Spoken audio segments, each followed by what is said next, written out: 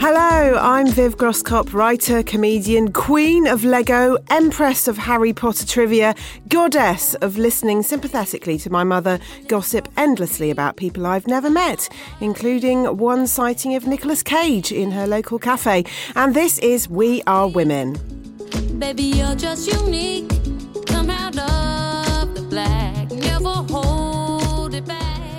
We Are Women is the Mint Velvet podcast. We bring fascinating people together to chat about the experience of being a woman. And today we're talking about parenting. Ready. So here is today's co-host, Maddox, aged 4.5, to explain how you can contact us. You can get in touch via the Mint Velvet Facebook page or follow at Mint Velvet on Twitter and Instagram. Thank you, Maddox.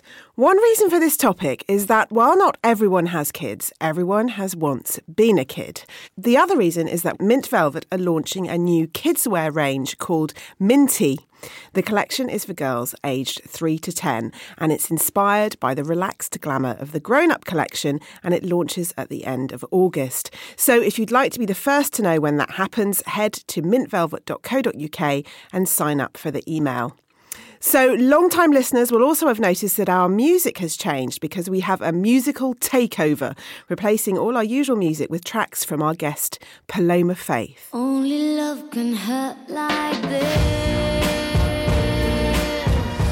I feel very capable, and I feel that sometimes I project an air of that capability to the point where I don't feel like I'm looked after very well because I don't feel comfortable asking for help.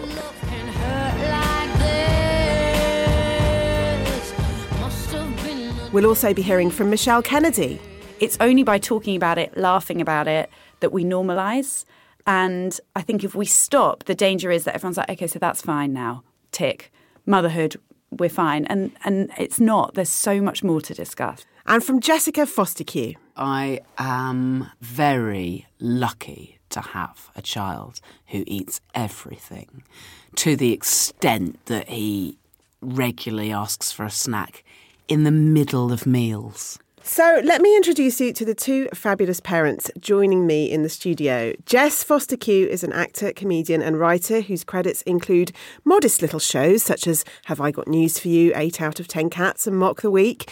She starred in Motherland, big favourite of mine. She's a regular co-host of the phenomenon that is the Guilty Feminist podcast. And she also hosts her own brilliant podcast called Hoovering, which you will be amazed and pleased to learn is not in fact about housework. It's about hoovering up food.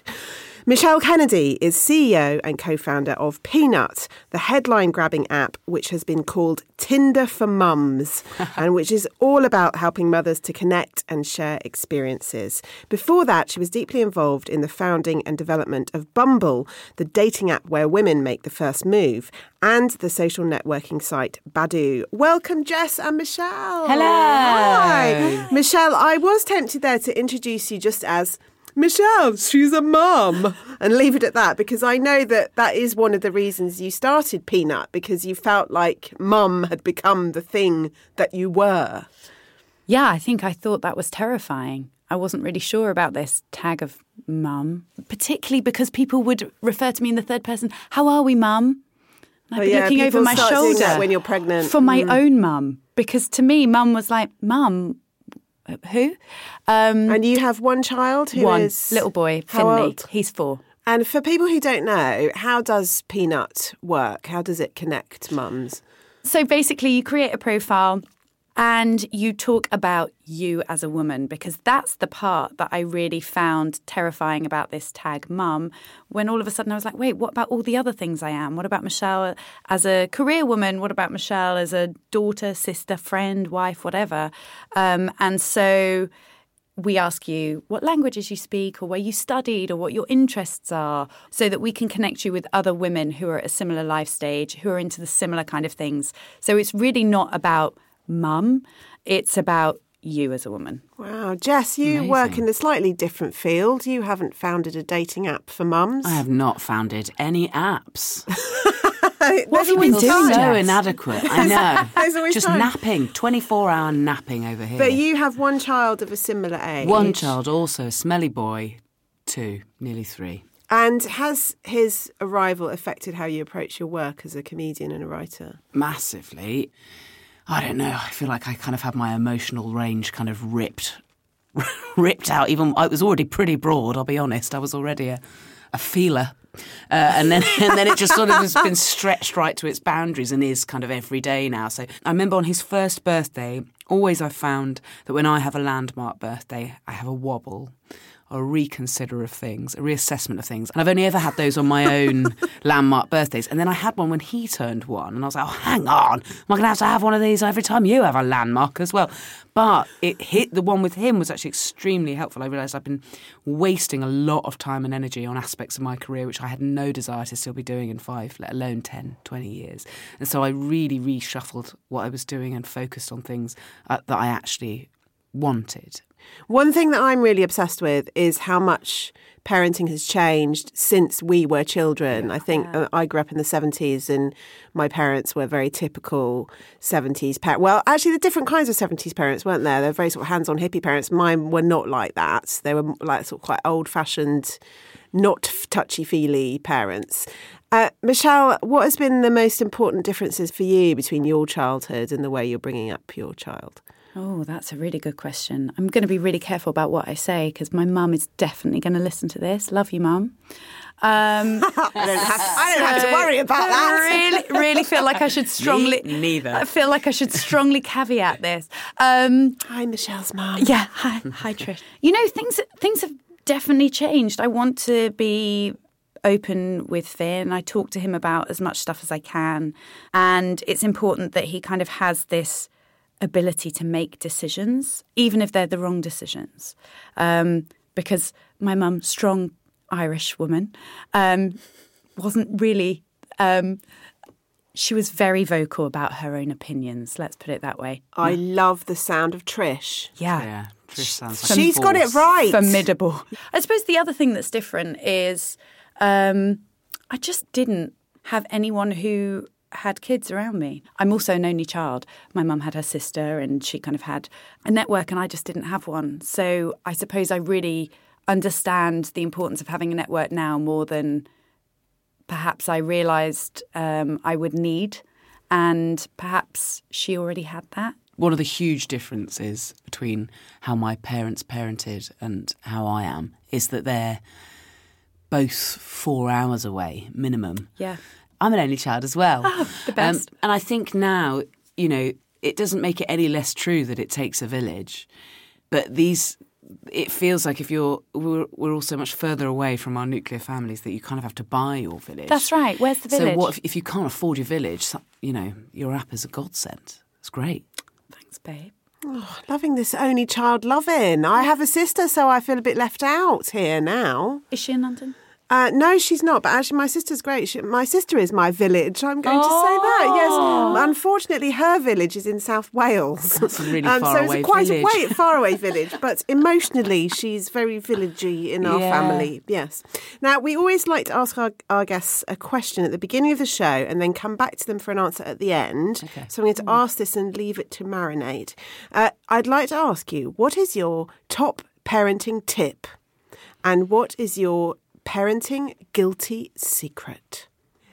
Now, while you're thinking about that, I want to share details of a brand new competition. Basically, listeners, we have been loving your reviews of the show and we want to say thank you. So we'd like to offer you the chance to win a £100 Mint Velvet voucher to spend on the Minty Kidswear range or on yourself by leaving a review for the podcast. To enter, head to the Apple Podcast app or whichever podcast provider you use if it has a review section. Then you just search for We Are Women, scroll down to ratings and reviews and leave your review. Maddox, want to help me out with the next bit? Just send a screen grab of your review to relaxedglamour@mintvelvet.co.uk or tweet us at mintvelvet. The deadline is the 31st of August 2018. While we're at it, congratulations to listener Gemma Shiel, the winner of our recent competition. Writer Lucy Mangan came on to our Social Summer episode and we asked you to tell us your favourite childhood book. A copy of Lucy's gorgeous memoir, Bookworm, will be winging its way to you, Gemma, who got in touch to say that her favourite was Anastasia Krupnik by Lois Lowry. She says, I love the whole series and recently gave them to my 10-year-old daughter to read too. Now, Jess, sharing things you loved with your child, as Gemma did with this lovely series of books, is one of the joys of parenting. And I know that one of the things you love is food. What is your food philosophy as a parent? Oh, it's such a tricky one. So I am very lucky to have a child who eats everything to the extent that he regularly asks for a snack in the middle of meals. Love that. It doesn't even mean he's finished. I feel like he's my spirit animal. Yeah, I mean, same. But I did hear something early on that, like, you're meant to not really tell them off if they don't want to eat it or if they don't want to finish what they've got. And I'm down with that. If he doesn't want something, then that's fine. Although, you know, it still hits you in quite a primal place. It's overwhelming desire to love through feeding. And that's the other side of it, which I find much, much harder, is that you're also apparently not supposed to, when they eat well or eat something all up that you've made for them, to be like, good boy, well done, and like overpraise it as if like, and so that, I'll be honest, like I find it impossible. If I've made something, especially if it's something, you know, quite balanced that I've put love into, and then he's eating it, I cannot help myself but be like, yes, really glad you like it. Do you want some more? Whereas my dad, because of his mum, is like a big, big feeder. So was really, really, and still now it's one of his only ways of showing love. We had a big fallout a few years ago and I knew that the sorry had occurred because I was given a plastic bag of meals that he'd cooked. Like, that is his only way. Wow, fascinating. So I was brought up with a lot of conflict, and my only desire, my only request of myself is to at least not replicate that. Michelle, I think your passion that would match food would be tech. And that is the other thing that parents struggle. Food too. Obviously, we all love food. But I think a lot of people who work even in tech, once they have children, all the guys who started off at Apple now say, oh, no, I won't let my child have an iPad, even though I invented it. So how do you navigate in the same way that Jess does with food, is like have a healthy relationship with tech when you work in it and you must be on your phone all the time in front of your child? Yeah, that is really hard. It's like that kind of do as I say, not as I do. There are so many things that tech has done in terms of development and education. There is a joy in that and I want him to feel the joy. But in the same way, I never want it to be completely restricted so that then when I'm not around, he's like binging. Oh, give me the iPad. It's a drug. I started to realise fairly early on that for him, the phone had like these mystical powers. Mummy's using it all the time, so it must be amazing. So I try and keep it out of the room when I'm with him. I just think that there are limits, right? You wouldn't allow your kid, before it was tech, it was TV or video games, you wouldn't allow your child to sit and play that for hours and hours. Of course, there are degrees. So do I allow Finn to play on the iPad occasionally? Of course. Does he do it every day? No. Jess, you touched on this earlier, the idea that when you become a parent, you have all the feels. Yeah. And this comes into our inability to restrict as well. One of the things people often say is that becoming a parent makes you so much more sensitive to books, television. I tried to watch Handmaid's Tale, which I love, with my 14-year-old son. It's not entirely suitable for him, but he's quite grown up. And he couldn't watch it with me because I couldn't stop crying. And I haven't watched any of the footage of those lovely boys who got trapped in the cave in Thailand. Thank God they're all safe now. I just didn't want to know about it because it makes me too stressed. How about you when it comes to that? Are you still able to participate in these social phenomena or do you have to look away? I find myself far more affected by those things in answer to your question. Yeah, Yes. unbearable. Had to stop watching series 2 of Handmaid's Tale, just to touch on what you said, because I was getting too upset, like convulsing with tears. So I had to stop. So, spoiler alert. God, I'm still really enjoying it. Maybe I'm dead inside. What's wrong with you, Jess? Sorry. I thought you had all the feels. Well, obviously not enough, actually. Now, our interview with Paloma Faith is coming up very shortly, but first, let's hear a little more from my co-host, Maddox, and her friends.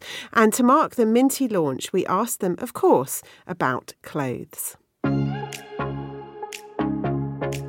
My name is Edith. I am 6. I like skirts and t-shirts and shorts. My name is Rowan and I'm 8 years old. My name is Maddox and I am 4 years old. I don't like clothes that are tight because they get in my way when I'm doing sports. I don't like clothes that are really poofy because they're just annoying. Somebody out there watching over me. Could we pause a bit because I need to relax my head? My dream outfit would be a golden dress. Shorts with a sparkly changing colour top. The kind of clothes I don't like are black t-shirts because they don't have any colours. And do you think clothes are important? Yes! So say to me, I smell of chocolate. Many thanks to Maddox and co. So, Jess, do you choose your kids' clothes or do you let him choose? Yeah, I suppose actually I have started giving him an element of choice. I'd say I don't care about it that much, and then I'll go away for work and come back, and my partner will have dressed him in a red t-shirt and a red trousers, and I will be offended by that. It's colour blocking. It's very fashionable. Actually, what's it called? Conscious clashing. Rudy is regularly a Instagrammable. constant clasher. Good luck to him, is all I can say. Michelle, how about you? He's really obsessed with bats. Bats are like everything. He can tell you any small detail about bats at the moment. Cool. So anything that's got a bat on it, big winner. Or anything that has a flap on it. We've also got a lion one where you lift it up and the lion roars. I'm jealous of a lot of these clothes. I do love clothes. Occasionally I'll say, do I look nice, Finley? And he looks at me a bit like, yeah. But to be honest, he's like, I don't know. Rudy, my son, my mum took him into a dressing room this week and tried something on, and he cocked his head and said, do you think that works? I think that works. To my mum. Who did he hear that from? I don't know, love because it. Honestly, I mean, I have a lot of friends who are very into fashion, but I don't know where he's got it from. He Now must have been that, watching Queer coupled Eye on He's his own. secretly watching Queer Eye. I love it. That coupled with the comment about food, Yeah. I think we should hang out, me and Yes. Rudy. We're going to have a great time. I'll lend you Finn with his lion t-shirt. Perfect. You're right, you know. And I need a little buddy who can Yeah. tell me about whether I'm like, if it's working. Yeah. Perfect. Perfect.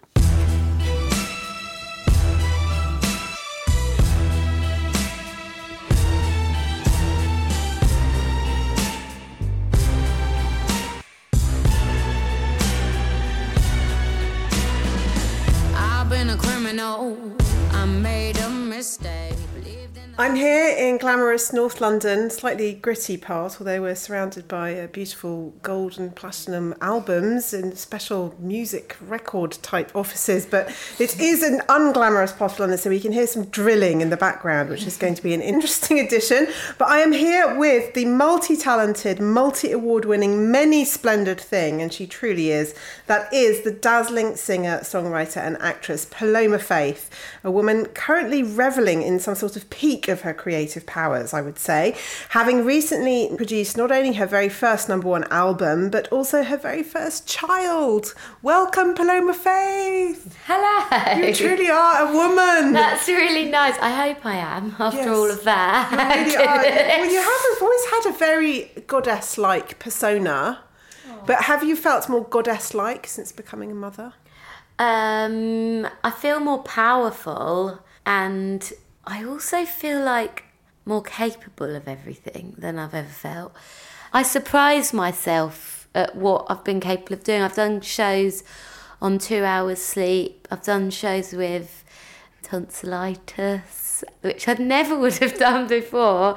But I'm just like, if I'm going to start making these obstacles stop me doing my job, then I'm probably not going to do my job anymore. So I've decided just to get on with it. What you're wearing today, let's talk me through this. Beautiful multicoloured trainers, practical but glamorous. Yeah, but I was trying not to let anyone draw attention to the fact that I wear trainers, because that's top secret. Oh, is it really? That's really funny. But they are very Paloma. I used to not wear them, but now I'm a mother. That's really interesting. I've recently gone on to trainers as well. I know. It's embarrassing, isn't it? Especially when you used to love heels. And gorgeous maxi dress, vintage looking, but probably designer, I'm guessing. Not designer, high street. High street, nice. Yeah. And gorgeous, I would say, like kind of Brigitte Bardot type pink hair. Yeah, I'm enjoying this at the moment. It's a wonderful consequence of a hair disaster. Do you know Billie Holiday used to wear that flower in her hair? That was her kind of iconic look. And the reason why was because she put too much hair relaxant on her hair one day and it sort of singed off and it never grew back. So I've had a similar story recently. I want to ask you a question about your latest album, The Architect, which you wrote while you were pregnant. Yeah. And I know you said that you imagined your child one day listening to this album while you were writing it. How do you think that changed how you wrote that and how you approached that? I just wanted my child to listen and understand something about what I value and what I want from the new generation, really. So I wanted it to be about social responsibility and empathy, compassion and kindness predominantly. You mentioned the importance of using your platform and that you almost feel like that's a duty. What are the downsides to living with this kind of platform and how do you cope with them? I think I've found it difficult becoming a mother, and obviously my decision to keep my child completely out of the public eye by way of, well, you don't know what a child's going to become. So it's not really up to a parent to decide whether their child's in the public eye or not. It might be that your child is really introverted and geeky and doesn't want any attention at all. So it's not for me to make that decision before they're even able to make it for themselves. I find that difficult, and I find having time where I just switch off from it difficult, like going shopping in the supermarket, or recently I went to A&E with my baby, which I'm sure every mum listening knows happens quite often at the beginning, because you constantly feel like this thing's going to die. Can I keep the Tamagotchi alive? Go to A&E again. And I do have people approach me and go, oh my God. And I'm like... Well, and this is people basically asking you for a selfie in A&E. Yeah, or just wanting to have a conversation. I'm like, look, I'm a bit shell-shocked because this actually is a true story. My child stopped breathing for 30 seconds and I had to call an ambulance and passed out, lost consciousness and everything. And I'm just in A&E and somebody's like, oh my God. And that just doesn't feel fair. Do you think that's something that you come to terms with as a parent? Is just you live through these really intense emotions and you just have to remain quite stoic? Yeah, but also I think, like, I deal with things because I talk about them and I don't bury them. And I will just be like, say to my boyfriend, oh, I hate our kid afterwards. And he'll just be like, me too. And then we'll just laugh because we know it's not true. I'll be like, God, how could they just put us through that? It's just so irritating. But like, that's how we cope. And the first time I came back to interviews and work and stuff was after 5.5 months. And I remember the first time I sort of said, people were like, how is it? And I was like, hell. And people were like really uncomfortable and shocked that somebody would say that. And I was like, no, don't get me wrong. I've never felt love like this. But it is probably the worst decision I've ever made. But then you're like, I feel so good about it now that I want to do it again, of course, which is why we're insane, isn't it? You seem very grounded in yourself, and having followed your career for a long time, and I have been to see you in concert many times because I love your voice. I think that you've always been like this, pretty grounded and a bit hippie-ish, comfortable with yourself. But what is your weakness? Oh, there's quite a lot of things. I think most strengths also manifest in weaknesses. So I accept that I'm an oversharer, but I struggle sometimes when it's completely wrongly timed and inappropriate and either offends or gets me into trouble.